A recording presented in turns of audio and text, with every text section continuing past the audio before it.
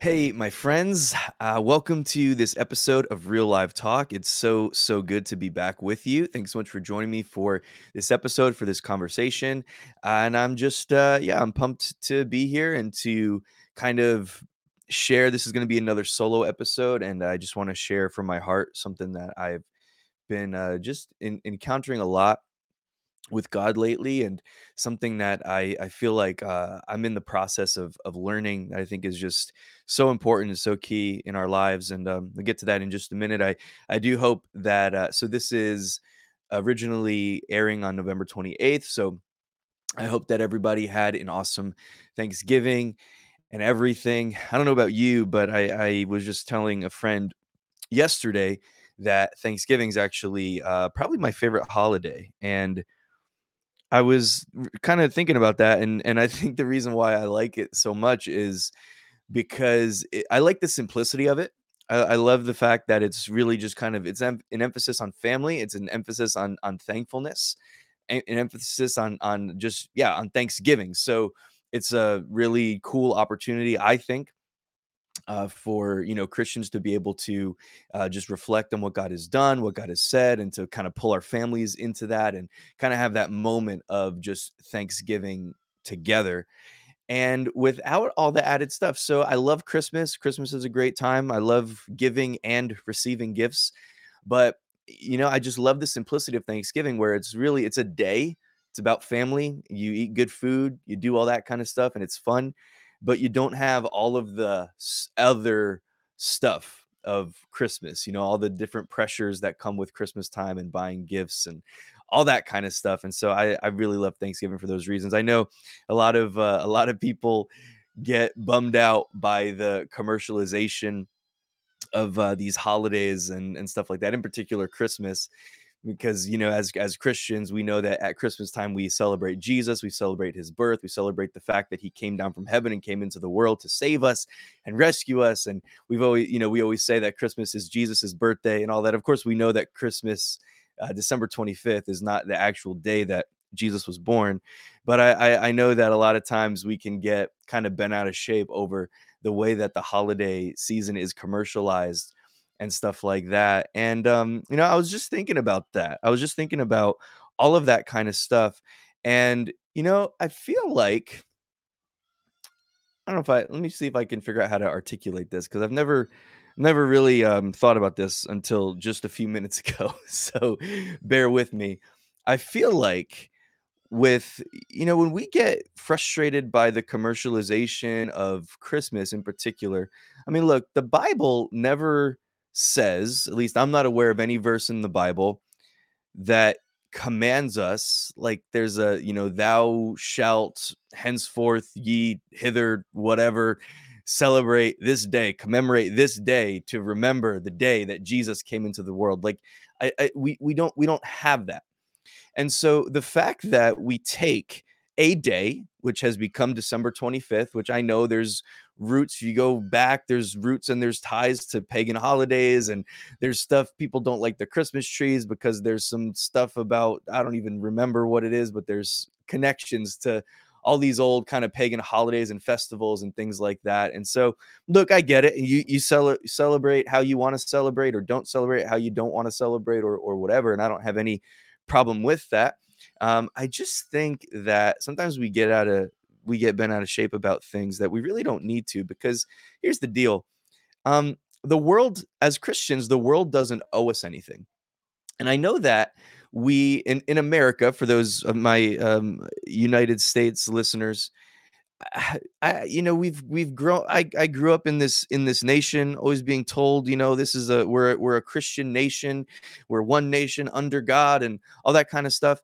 And I get, growing up in a Christian nation, we feel like, I think sometimes that we're owed a certain thing, that the body of Christ, that Christianity, that we're somehow owed a certain thing. I think we forget about the fact that we're actually exiles in the earth. Like we're exiles in the earth, and we're not. I just don't think that I don't know. I don't think we should expect the world to do us any favors. I believe that as Christians, as followers of Christ, we can take a holiday like Christmas and celebrate it for what it means to us. And if the world wants to do something different with it, then fine. Because at the end of the day, like, if we're expecting the world to do favors for Christianity, I think we're kind of missing the point. The point is, I think we're actually, as God's people here in the earth, we're supposed to engage with people, engage with culture, not assimilate to the culture, but engage with culture so that people can see the goodness of God revealed and demonstrated in our lives. And I don't think that we do that by having this standoffish attitude of, oh, just look at all the people in the world, the way that they're doing this, when it's really supposed to be about Jesus. It's really supposed to be about this. Look, I actually I celebrate the fact that, when I walk into a store around Christmas time, like we're a couple days away from December, all pretty much throughout the entire month of December, you're gonna walk in department stores and you're gonna walk through malls and you're gonna go in places, supermarkets, grocery stores, everywhere. You're gonna hear the name of Jesus being broadcast in songs, in Christmas songs. And I get it. The world doesn't really probably even pay attention to a lot of people putting those songs on. It's just like, oh, these are Christmas songs. They're not necessarily thinking this is a song about Jesus. Let's play it. They're just thinking these are Christmas songs. They're kind of the classic Christmas songs that talk about Jesus, the Advent, his birth, all of this. And there's some of these songs have really, really powerful words. And I love the fact that I can walk into a store that doesn't even know that they're doing it, but they're playing a song that is proclaiming the name of Jesus. And I don't know what kind of effect that has or doesn't have or whatever, but I celebrate that fact. I love the fact that throughout this month, I mean, we have an opportunity. It's because it's really not even just Christmas Day or the 24th and the 25th of December. It's really all throughout the month of December. We're kind of feeling the Christmas vibe or the Christmas spirit or whatever you want it to be. And as Christians, I feel like we have such an opportunity to just take this moment, to take this time and to reflect on who God is and what God has done, on the fact that he did send his son Jesus into this world to save us from our sins, to give his life as a ransom for many. And I think we should be looking for opportunities to engage with people, to engage with culture in whatever ways that we can, whatever ways the Holy Spirit would lead us to do that, where we can put his goodness and his glory on display, where we can proclaim and exalt the name of Jesus. And so I don't even know if this makes sense what I'm saying or not. I'm just saying, I think I know a lot of people get really frustrated by the commercialization of the holiday. And my question is like, well, what do you expect? Now we get frustrated by things. We get bent out of shape over again different decorations that may have different meanings. We get upset because Santa Claus, and if you rearrange the letters of Santa, you get Satan, and I get all that, but like, so what? And if you disagree with me, I'm totally cool with that. I'd love to hear from you. But like, so what? Like at the end of the day, again, what does the world owe us? We're the people of God. We're exiles in the earth. We're on assignment from here, but this is not our home. The United States of America is not our home. This is where we live. This is where I live, and I love my country. But my citizenship is in heaven. As the people of God, our citizenship is in heaven, and that's where our allegiance is. And so when we're here on the earth, we're sent here on assignment from God, whether you are in ministry or in business or whatever you do as the vocation for your life, that doesn't matter.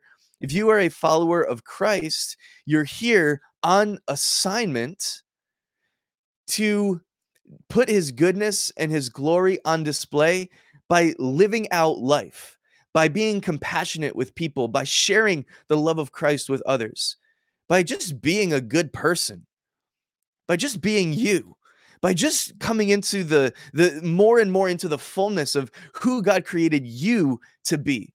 Walking out your assignment. And again, it doesn't matter if it's ministry or business or working a job or whatever it is, that doesn't matter.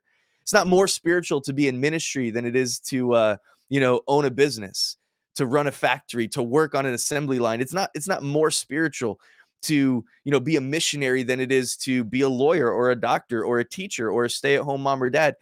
It's not more spiritual to do those things. It's wherever you are, wherever God has placed you, you have an assignment on your life that really, really matters. And it's to bring this world more and more into the understanding of the knowledge of the goodness of God, the knowledge. We're here to fill the earth with the knowledge of the goodness and the glory of God. That as we demonstrate who God is, his love, his mercy, his kindness, his compassion, who God is, the way that Jesus came to show love, to set people free,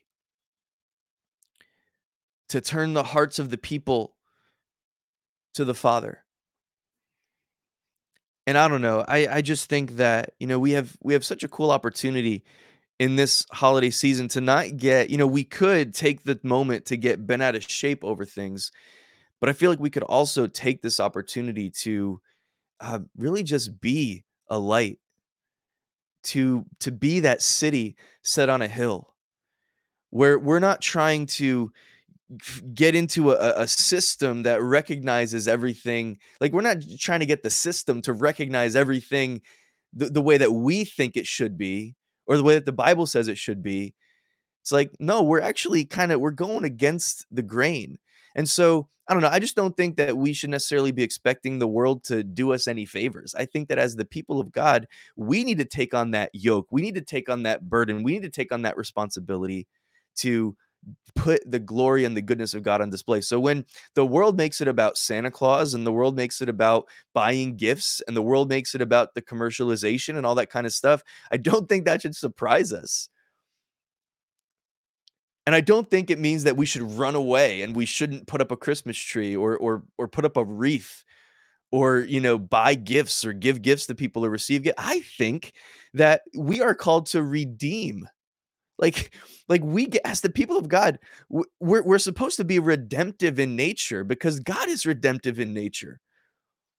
And so we have this holiday, right? We have Christmas, which we know as the people of God, it's the holiday that we have assigned to. I'm not saying we, I don't even know. I should have looked at the etymology of it. I didn't really plan on talking this long about all this, but the etymology of how Christmas really became what it is today and all that kind of stuff. I don't remember because it's been a long time since I've paid attention to it. But just being honest, but we have this holiday called Christmas, which it's we know what it means, right? As the people of God, we know what it means. We know what it's all about. We know why we celebrate it.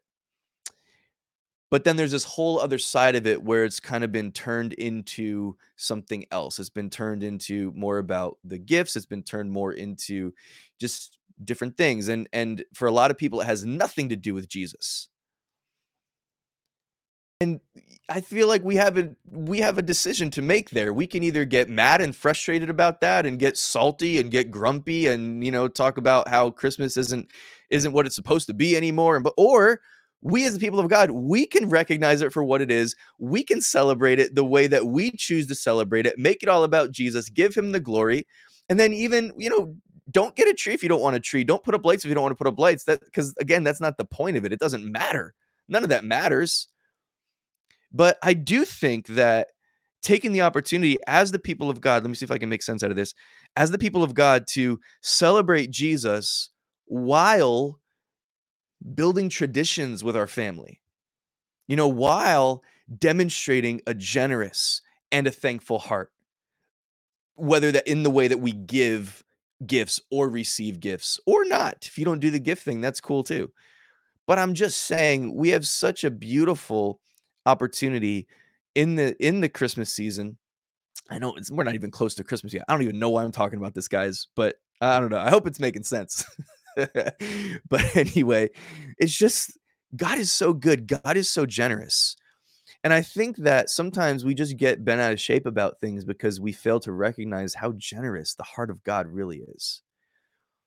And I think that if we could take a moment and to just like ask God, or to just think about how we could more properly put on display the nature of God, his love, his generosity, his kindness, his compassion. I mean, if we're celebrating what Jesus came to do, this entire Christmas season, it's all about it's all about how generous God was with us. For God so loved the world that he gave his one and only son.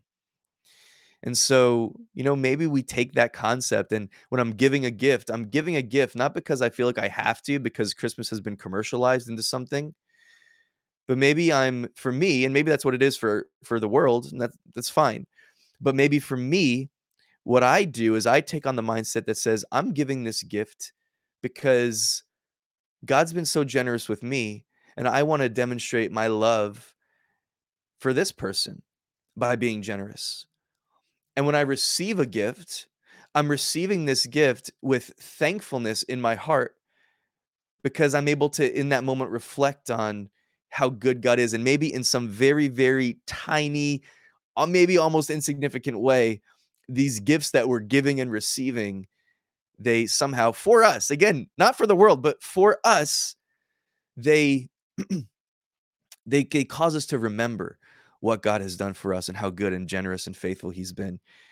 And let me just read a verse, because as I was sitting here thinking about how you walk into stores and stuff like that this holiday season, and Christmas is being commercialized by everybody else, but you hear the songs that talk about Jesus, talk about his birth, talk about how he came to save us. I mean, again, some of these Christmas songs that get played in shopping malls are so profound, and they're so theologically profound that it's just beautiful.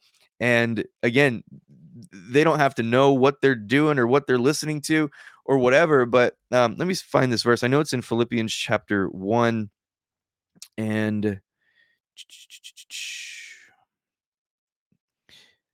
let's see, verse 15 maybe. Yeah, verse 15. Well, let me start in verse 14. This is Paul, and he's writing from prison. And most of the brethren in the Lord, having become confident by my chains, are much more bold to speak the word without fear. Some indeed preach Christ even from envy and strife, and some also from goodwill. The former preach Christ from selfish ambition, not sincerity, supposing to add affliction to my chains, but the latter out of love, knowing that I am appointed for the defense of the gospel. So Paul here is talking about people who are preaching the gospel, and there's two sides of this. So Paul's in prison, and he's saying him being in prison is causing these different things to happen. And so Paul's saying there's people out there that are actually now preaching the gospel of Jesus Christ, and they're doing it from a place of envy, from strife. They're doing it from a place of bitterness. They're doing it, and maybe it was the kind of thing where they're like, oh, Paul's in prison, so we're gonna take over and we're gonna do the thing that he can't do now. We're gonna do it better than him. Maybe it was that kind of attitude. I don't for sure know, but he says there's some that are preaching the gospel of Christ. They're doing it out of love. They're doing it out of compassion. They're doing it out of goodwill and kindness. And there's others that are doing it from a place of selfish ambition. And obviously, we don't want to preach Jesus from a place of selfish ambition or from envy or strife. We don't want to do that. We want our motivations to be right and good and pure. We want that, of course, in our pastors and leaders and those that are preaching the word of God in public ways and stuff like that. And then in our own lives as well, of course, we want our motivations to be good and to be pure. But look at verse 18, Paul's conclusion. He says, what then? Only that in every way, whether in pretense or in truth, Christ is preached. Christ is preached. And in this I rejoice, yes, and will rejoice. So Paul's like, look, these people think they're maybe even doing it. Their motivation is to do a disservice to me. And so they're preaching the gospel out of these pretenses. They're preaching the gospel out of this kind of irreverence and envy and strife and kind of like bitterness. And there's stuff that's going on, and they're preaching the gospel out of that. And obviously, that's not good, especially for them. But Paul's like, I rejoice in the fact that the gospel is being preached. Even if it's being preached from the wrong motivation, I rejoice in the fact that the gospel is being preached. And that verse just came into my mind as I was kind of thinking about that. There's a lot of incognito stuff that goes on during the Christmas season. Like, you walk into a store today and you're going to see the Santa Clauses and the snowflakes and all that kind of stuff. But there's also going to be some things that you're going to see that are there that do reflect back to Jesus. And maybe it's becoming less and less. I feel like over the years it's probably gotten to be less and less. And we're going in the Christmas stores and we're hearing Mariah Carey and we're hearing like the newer Christmas songs and stuff like that, and maybe not as much as we used to. but you still have those glimpses where the name of Jesus is being not preached necessarily, but the name of Jesus is being proclaimed and exalted. And it might go under the radar, it might be ignored by 99% of the people, and they don't even realize what's happening. But I rejoice in the fact that whether it's from pretense, that whether it's from commercialization, that whether it's from tradition, whether it's from religiosity, whether it's from whatever it is, I rejoice in the fact that the gospel is being declared. The gospel is being preached. So I don't know if any of that made sense. I never had really thought about that before, just a few minutes ago. So I hope it made sense the way it came out. But appreciate you guys. Again, I hope that you and your families had an awesome Thanksgiving and everything. And I'm just excited for the end of this year and for getting ready to move into a new year. I feel like it's an exciting time. And I'm sure it's also a hectic time for so many people.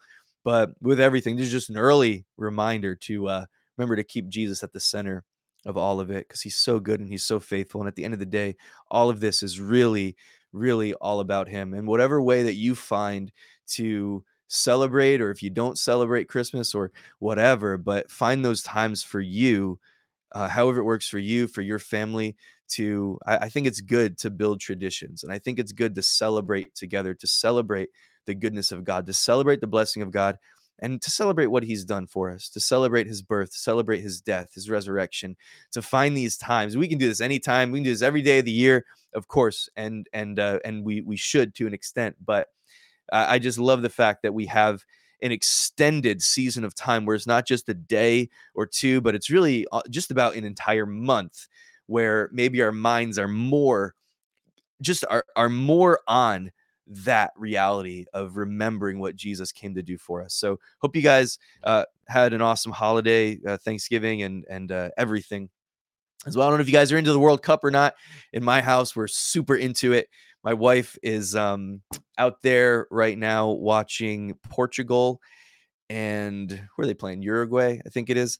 And I'm missing it. I'm missing it, guys. But as much as I love football, soccer, whatever you want to call it, see, that doesn't even bother me. That doesn't even bother me anymore. That used to bother me. It doesn't bother me anymore. I lived in Mexico for a few years, and so I kind of got used to calling soccer football, and I feel like I love American football. I love American football, and I call it football. I don't call it something else, because I think that'd be kind of ridiculous for me to do that, because I've watched it my whole life and played it my whole life and everything. But I do kind of consider the round, you know, white and black checkered ball to that sport to be the real football.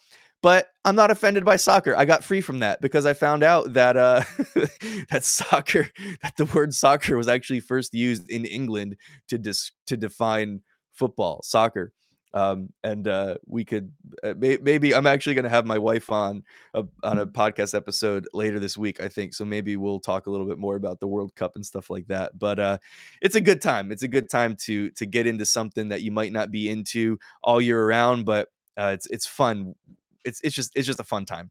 So anyway, I love you guys. I wanted to share something, and I feel like what I was talking about a second ago, just kind of about that generosity of heart, really kind of ties into what was on my heart. So if you saw the title for this episode, it's something like that there's no lack in God, something along those lines. And so I just, this has been something that's just been really just at the forefront of my mind. It's really just been on my heart a lot lately. It's been coming up in church. We've been doing we've had like back-to-back series where we've been teaching on different things in church. I taught on faith for a couple Sundays, and then we moved on to some other stuff, and my brain's not working fully right now, so I don't even remember what followed exactly. But there's been, I feel like, this reoccurring connecting theme with all of it, that with God, there is no lack, that in Christ, there is no lack. And the fact that we have no lack in God should really more and more and more begin to govern the way that we think, the way that we take action, the way that we respond in faith, the way that we obey, the way that we love on other people, all of it. Because if I'm approaching life, and if I'm approaching people and ministry and my job and my family and relationships and all the things in life that I approach in different ways, if I'm doing that from a lack of generosity of heart, because I feel like I've only got a certain amount of resources that I'm able to give, because that's all that I can get, then I'm going to end up underserving the people or the places or the things that I'm being called to serve. And a phrase kind of, and I've used an iteration of this in the past, but a phrase kind of came into my heart on Sunday, and I wrote it down. I'm so bad at remembering things right now. I don't know why, but I think it was something like, if I undervalue what God has given me, and here's the thing, I'll come back to it in a second. Anything that I have, anything that you have, we only have it because God gave it to us. And he only gave it to us, well, he gave it to us because he loves us, but he only gave it to us to steward and to administrate, but it really belongs to him. So, if we could, I feel like that's kind of on the foundational level of learning to live from this place of no limitations, of living from this place where we're not confined or restricted by the things that we feel like are lacking in our lives, but we're able to approach life and again, people and ministry and all the things that we do from a place of abundance, from a place of generosity, from a place of goodwill.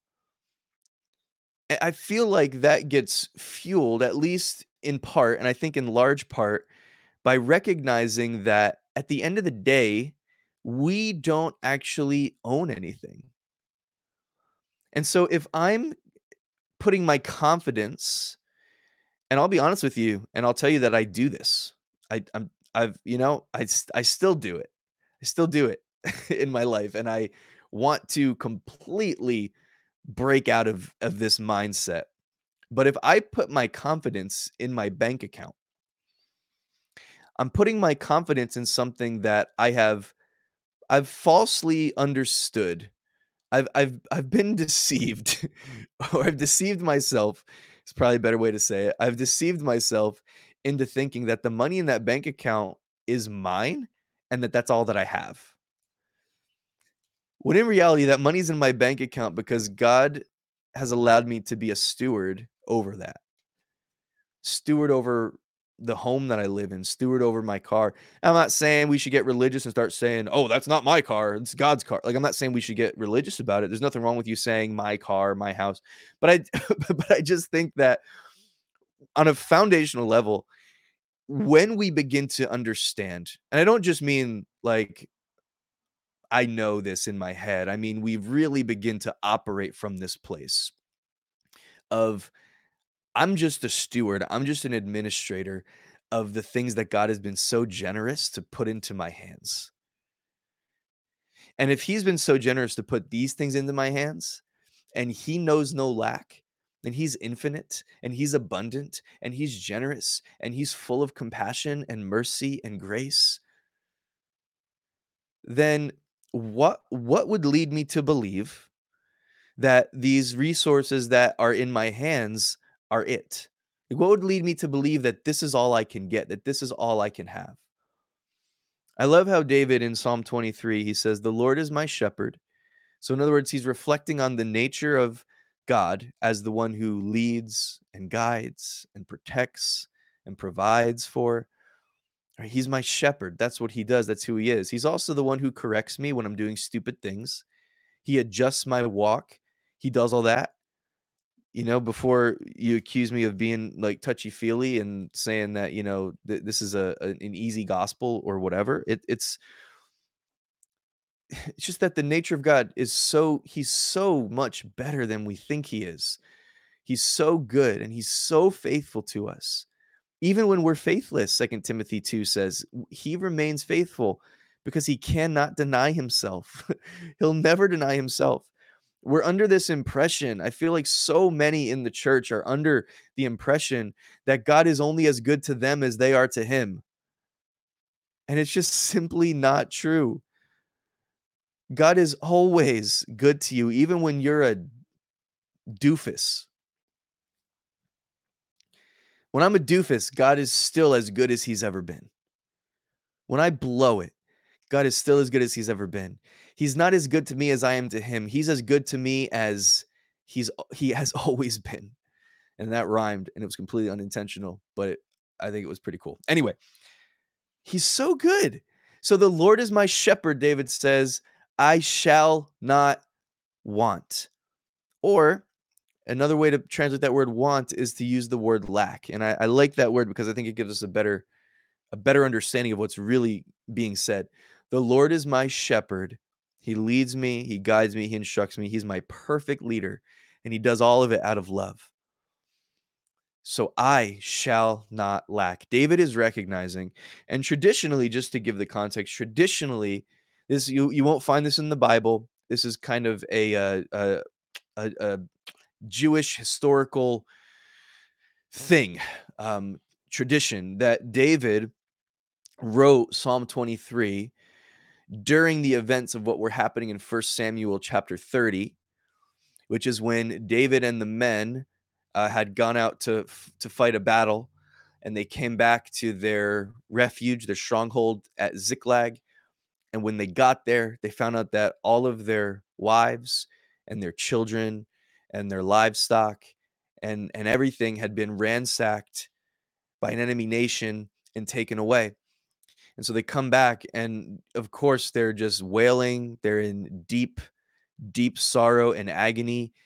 They're confused. They're not sure where they are, if they're alive, dead. Like, they don't know what's going on. And David, as the leader of the nation, they're putting the blame on him. This happened on your watch, David. They're talking about stoning him. The Bible says in that passage, the first 8 verses of First Samuel chapter 30 is where you'll find that story. It's really profound how in that moment it says that David strengthened himself in the Lord. So he was deeply distressed, the Bible says, and he strengthened himself in the Lord. And he gives a description. He asked the ephod to be brought to him, which was a priestly garment. And so he puts on this priestly garment. It's a garment to help him remember what God has done, what God has promised, the faithfulness of God. He begins to reflect on God's faithfulness. He begins to praise the Lord in this moment of intense distress and maybe facing his own death and dealing, of course, with the loss of his family. And all this is going on. And it's said, by tradition, it's said that that was the moment that when David strengthened himself in the Lord and sat down with this ephod and began to praise God, that that the words of Psalm 23 are what came out. The Lord is my shepherd, I shall not lack. In a moment of intense lack, in a moment where everything valuable to him had been stolen, everything had been taken away, in a moment where in the natural, another way to say this is, I think it might be the NIV that says, "The Lord is my shepherd, I shall not be in want." And in this moment, I mean, he had some wants. He wanted his wife back. He wanted his kids back. He wanted not to be murdered by the men who were mad at him because this happened and he wasn't even there when it happened. He wanted a lot of things. He was in need of a lot of things. There were a lot of things lacking in this moment. But what David recognizes is that if God is my shepherd, it doesn't matter what I'm going through, what my circumstances tell me. It doesn't matter how bad it looks. It doesn't matter how distressing the situation is. It doesn't matter if I'm facing death. It doesn't matter. None of that matters, because when I recognize that the Lord is my shepherd, that I have no lack, because in him there is no lack. And so he keeps going, and he said, I just think it's so beautiful. And I've never really thought about it from this perspective before until really now, this morning. He's like, the Lord is my shepherd, I shall not lack. He makes me to lie down in green pastures. He leads me beside the still waters. He restores my soul. All this stuff that David is saying, again, in this moment where that's not what he's feeling. That's not what he's experiencing. But it's what he's recognizing about the nature and the character of God. And I feel like, and I do this sometimes, man. I get offended when things in my life don't go right. And I feel like what we can do sometimes is we can become offended to the point that we get offended at God, to the point that we start blaming him for the things that we don't have, for the things that are lacking in our life, for the things that are not going well. And we fail to recognize that the nature and the character of God is that there is no lack in him. So what do I do with that? What do I do with the Lord is my shepherd, I shall not lack, and then recognizing that I'm lacking? Whether it's lacking in health or lacking in finances or lacking in some kind of resource, there's things lacking. So what do I do with that? What I have to begin to do is recognize that I'm not defining God based on my circumstances. I'm coming into agreement and partnership and relationship and intimacy with my heavenly Father so that my relationship with him begins to define my circumstances. So that when I recognize that there is lack in this area of my life, I'm not allowing that to become the thing that defines me and that allows me to define God, but I'm allowing my relationship of trust, of walking with my good and perfect shepherd who leads me perfectly, that I'm allowing that to dictate what these circumstances are actually allowed to tell me. I'm not denying that the circumstances exist. That's an extreme that I don't think is helpful. I'm not denying that they exist, but I am limiting the capacity of my circumstances to affect my identity. I'm limiting the capacity of my circumstances to influence the way that I think, talk, feel, relate, all of these things. That that's what happens when our minds are renewed, when we begin to think more and more like God thinks.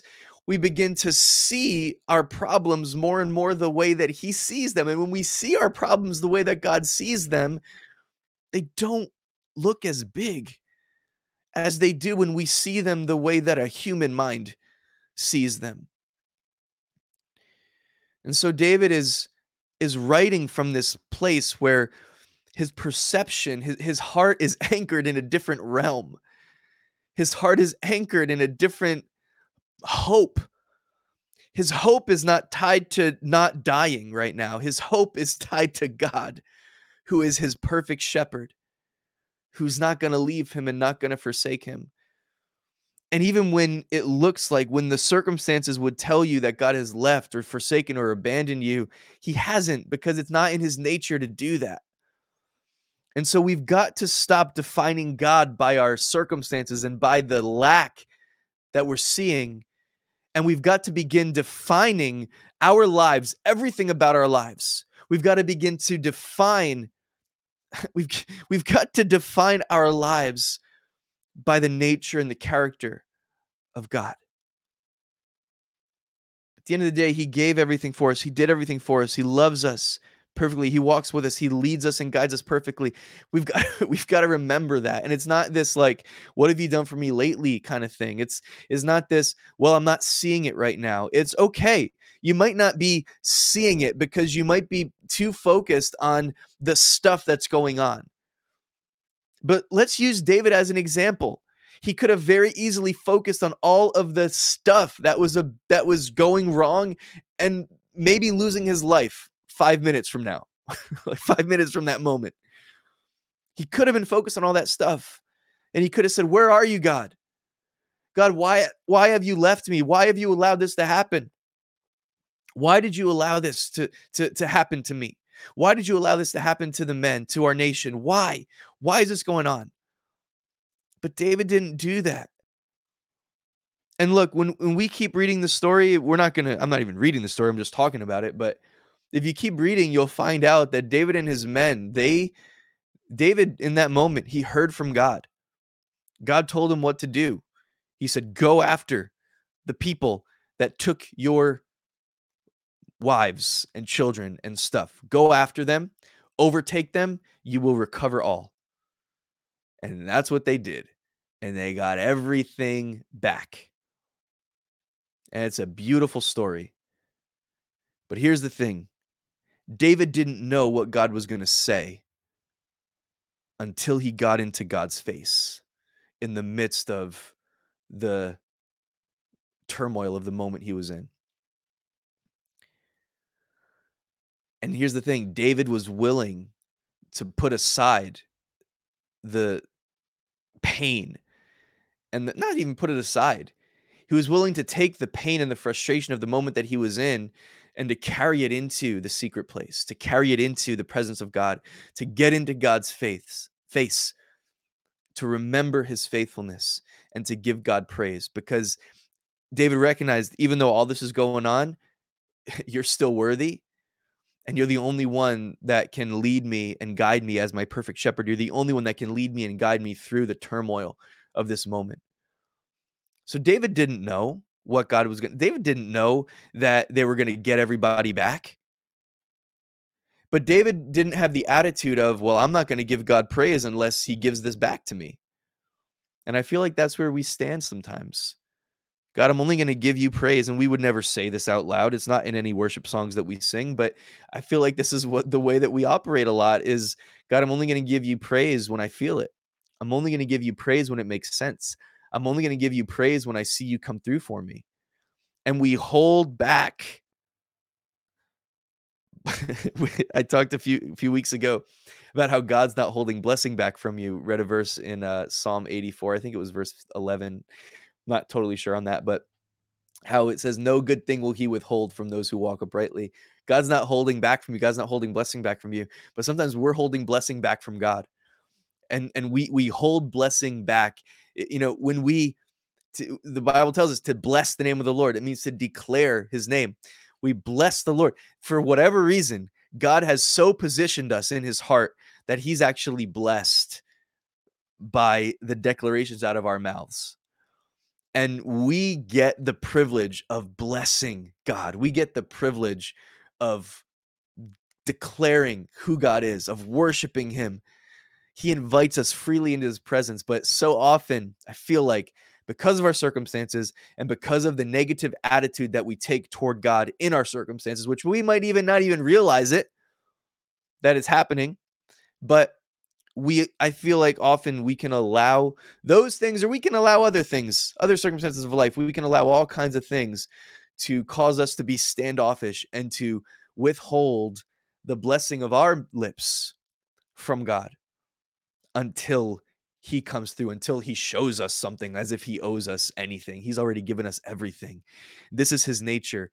In him there is no lack. The Lord is my shepherd, I shall not lack. When David gets down to verse 4 and he starts talking about walking through the valley of the shadow of death, how he will fear no evil because God is with him. It's just so interesting when you contrast these two things. The Lord is my shepherd, I shall not lack. And yet I'm in this valley of the shadow of death. That doesn't sound like a place of no lack. It sounds like a place where all kinds of stuff is lacking.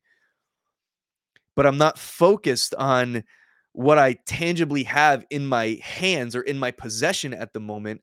What I'm focusing on is the fact that in you, there is no lack. And so that is going to be the basis for my confession. That's going to be the basis for my attitude. That's going to be the basis for how I proceed in this moment. In you, God, there is no lack.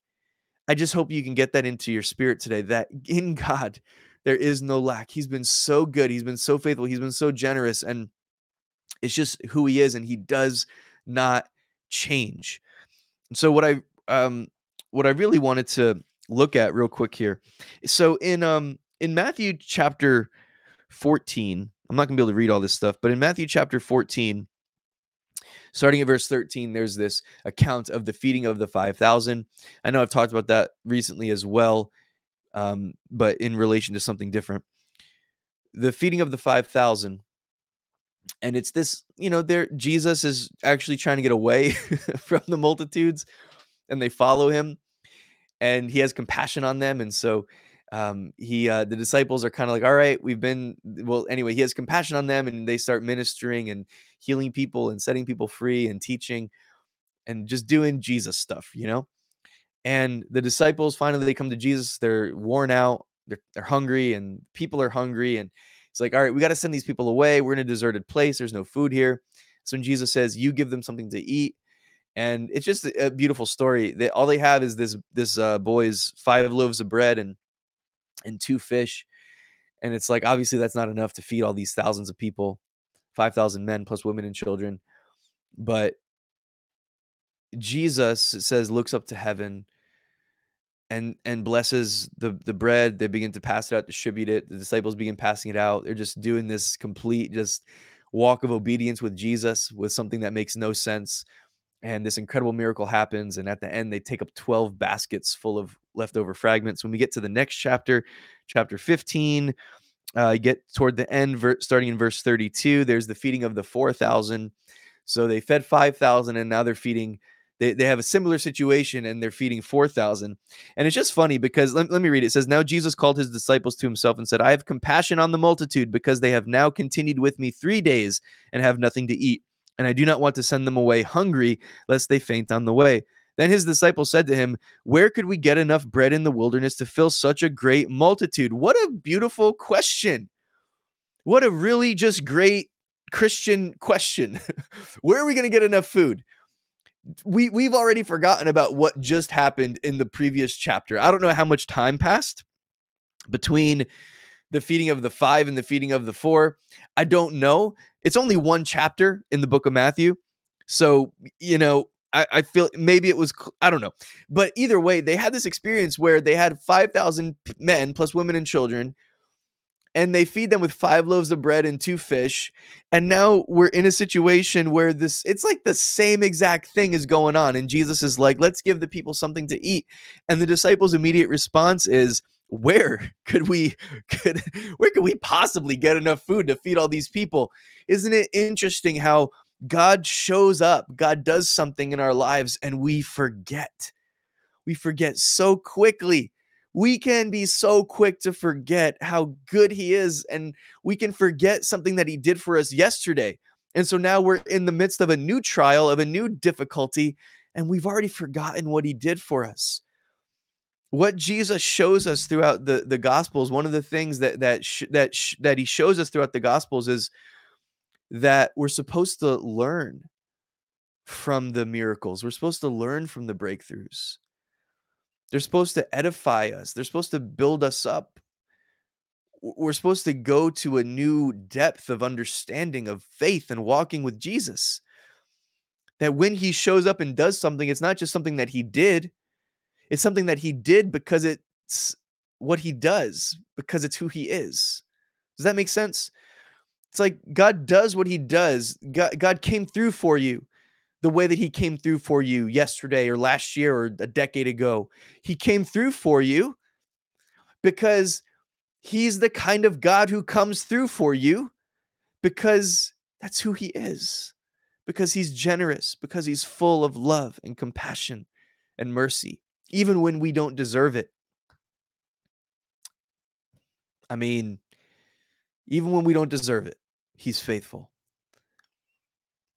So, like, where could we possibly, where are we going to get the food to feed all these people? Sometimes I just feel like Jesus is like, all right, all right. We're going to try this again. Didn't stick in chapter 14. Obviously, the chapters were added way later, so I'm being facetious, but didn't stick last chapter. We don't even have as many people. We've got less people now than we had before. And here's what's funny. How many loaves do you have? He says. Jesus asks in verse 34, and they said 7 and a few little fish. So they've actually got fewer people than they had in the first experience, and they've got more food. It's still not a lot, but they had 5 loaves of bread and 2 fish in the first account, and in this one they've got 7 loaves, and it says a few fish. I think it was 4. And it's funny, they said 7 and a few little fish, so they're little fish now. Because again, like, the mindset is just, well, God did it then, but it doesn't mean he's going to do it now. And it doesn't mean he's going to do it the exact same way. It doesn't mean it's going to look as pretty or tidy or whatever on the outside as it maybe did the last time, but it does mean that you can depend on God's faithfulness. You can depend on how good he is.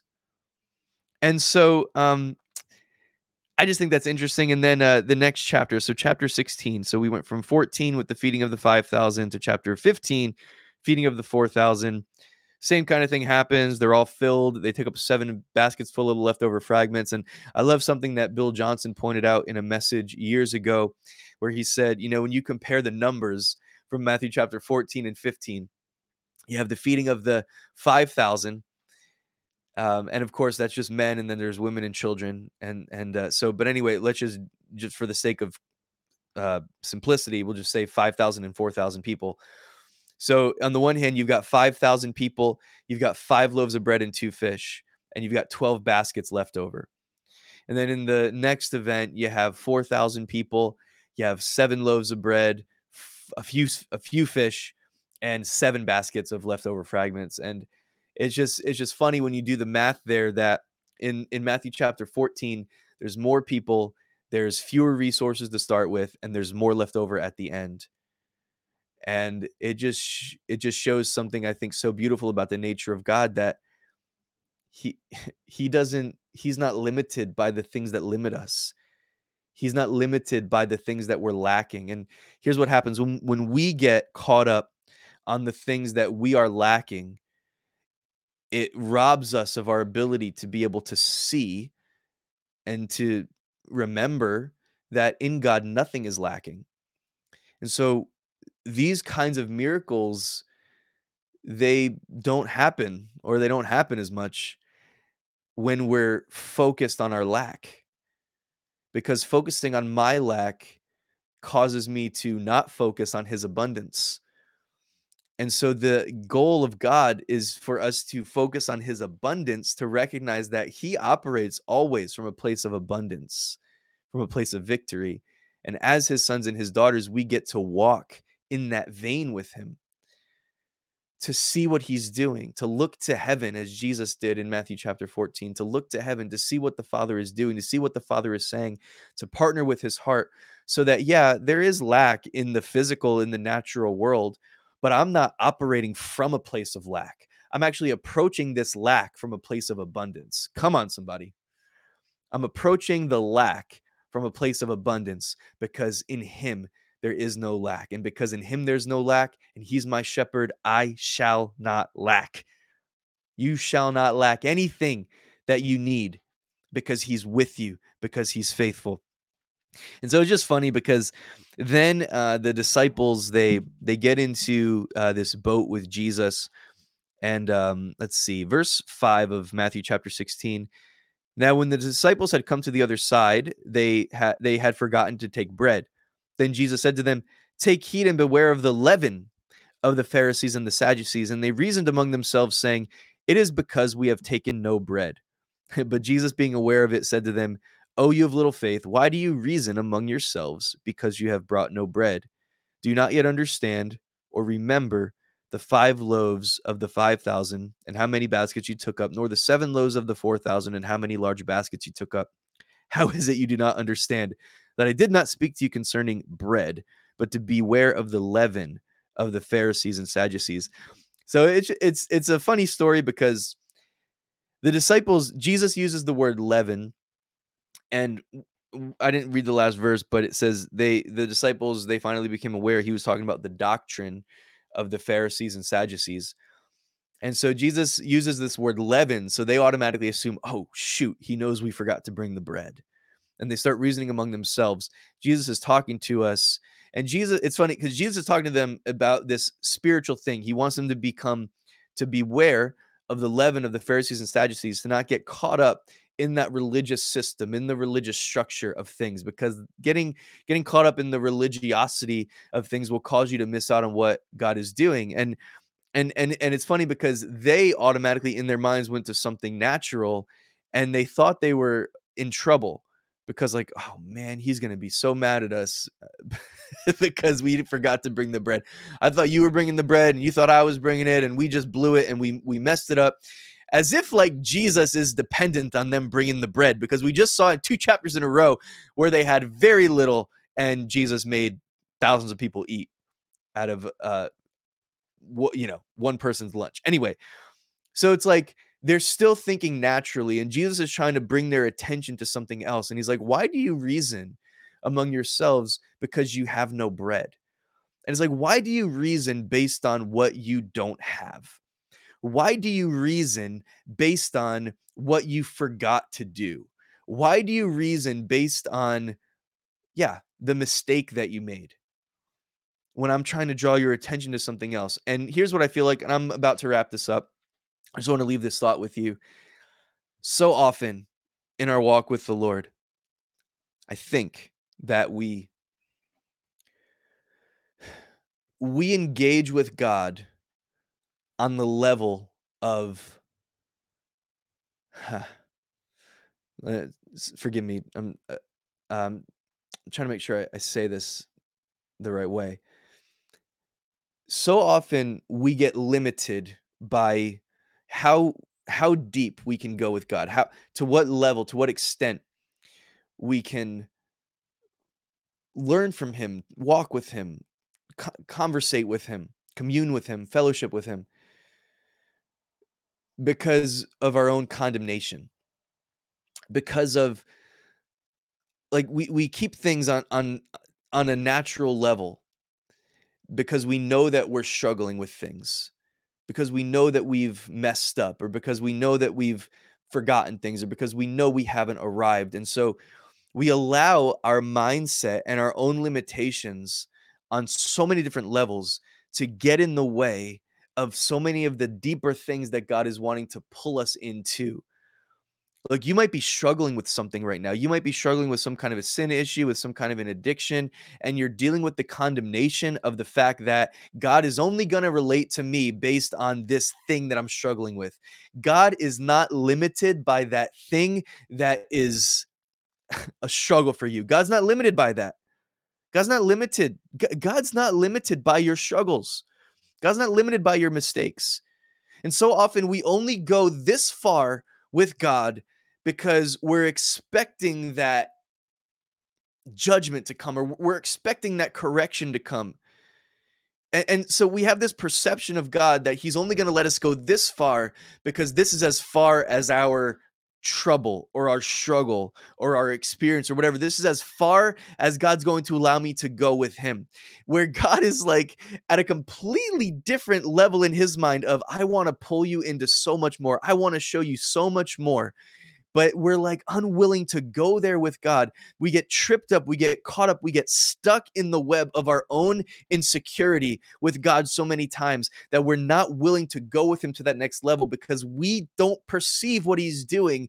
And we think that because we're struggling in our mind or in our thought life, that God must be keeping us at a distance where we can't get past that. But as you know, once I get past it, once I get beyond this struggle, once I get beyond this addiction, once I get beyond this mental battle that I'm having, once I get beyond that stuff, then I can go to that next level with God.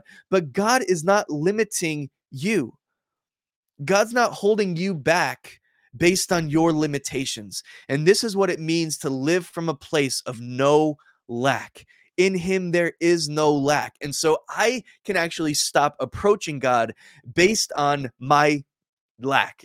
I can stop approaching God based on what I'm missing or what I haven't understood yet or whatever. I can stop approaching God based on that. I'm talking about the motivation of my heart, and I'm talking about my mindset when I approach the Lord. I get that revelation of God allows me to go to new level. I get that, but I'm talking about the mindset that I think we so often operate in that causes us to hold ourselves back from God, to give God less than he deserves, and to expect less from God than what he wants to give us. Stop expecting less from God, because what God has for you is so much more than you could possibly fathom. It's so much more than you could imagine. It's so much, the stuff that God wants to give to you is so much better than anything that you would ever give to yourself, because he's not caught up on your limitations and insecurities and sin struggles. He's not caught up on the things that are holding you back. He does not operate in our lives from a place of lack. And so I just want to encourage you to just, get in his face, get in his presence, grab some promises from the book, and recognize that even when you feel like you're in a place of struggle or uncertainty or confusion or anything that you feel like might be limiting you in your life right now, your resources aren't there, your health isn't there, whatever it might be, and you can bring all that stuff before God. You can go to God exactly how you feel, but allow your heart, allow the attitude of your heart to just become anchored in his world, in the way that he thinks, in the way that he sees, because that will take you beyond the limitations of where you are right now. When you can begin to perceive things and see things the way that God sees them, recognizing that in the midst of whatever trouble, however bad, horrifying, terrifying it might be, that he is your good shepherd.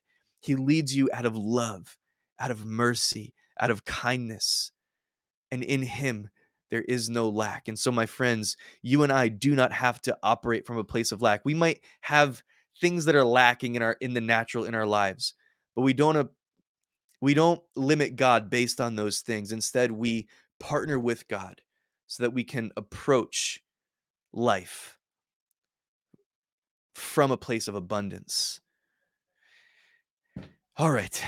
Well, I love you guys. I appreciate you hanging out and listening to another solo episode with me.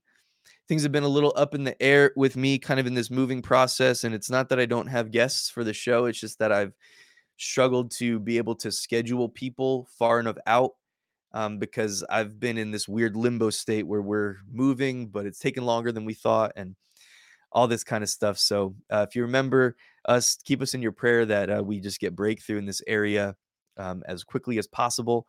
We're moving to the Houston area to plant a new church. And we've just had some opposition with finding a place to live and all that kind of stuff. So that's what's going on. That's why there's been some solo episodes and even some missed episodes and stuff like that. So it's just been a little bit tricky, but I hope to be fully back to normal very, very soon. So appreciate you guys for hanging with me. Love you. Have an awesome, awesome rest of your day. And I hope to see you on a future episode. God bless.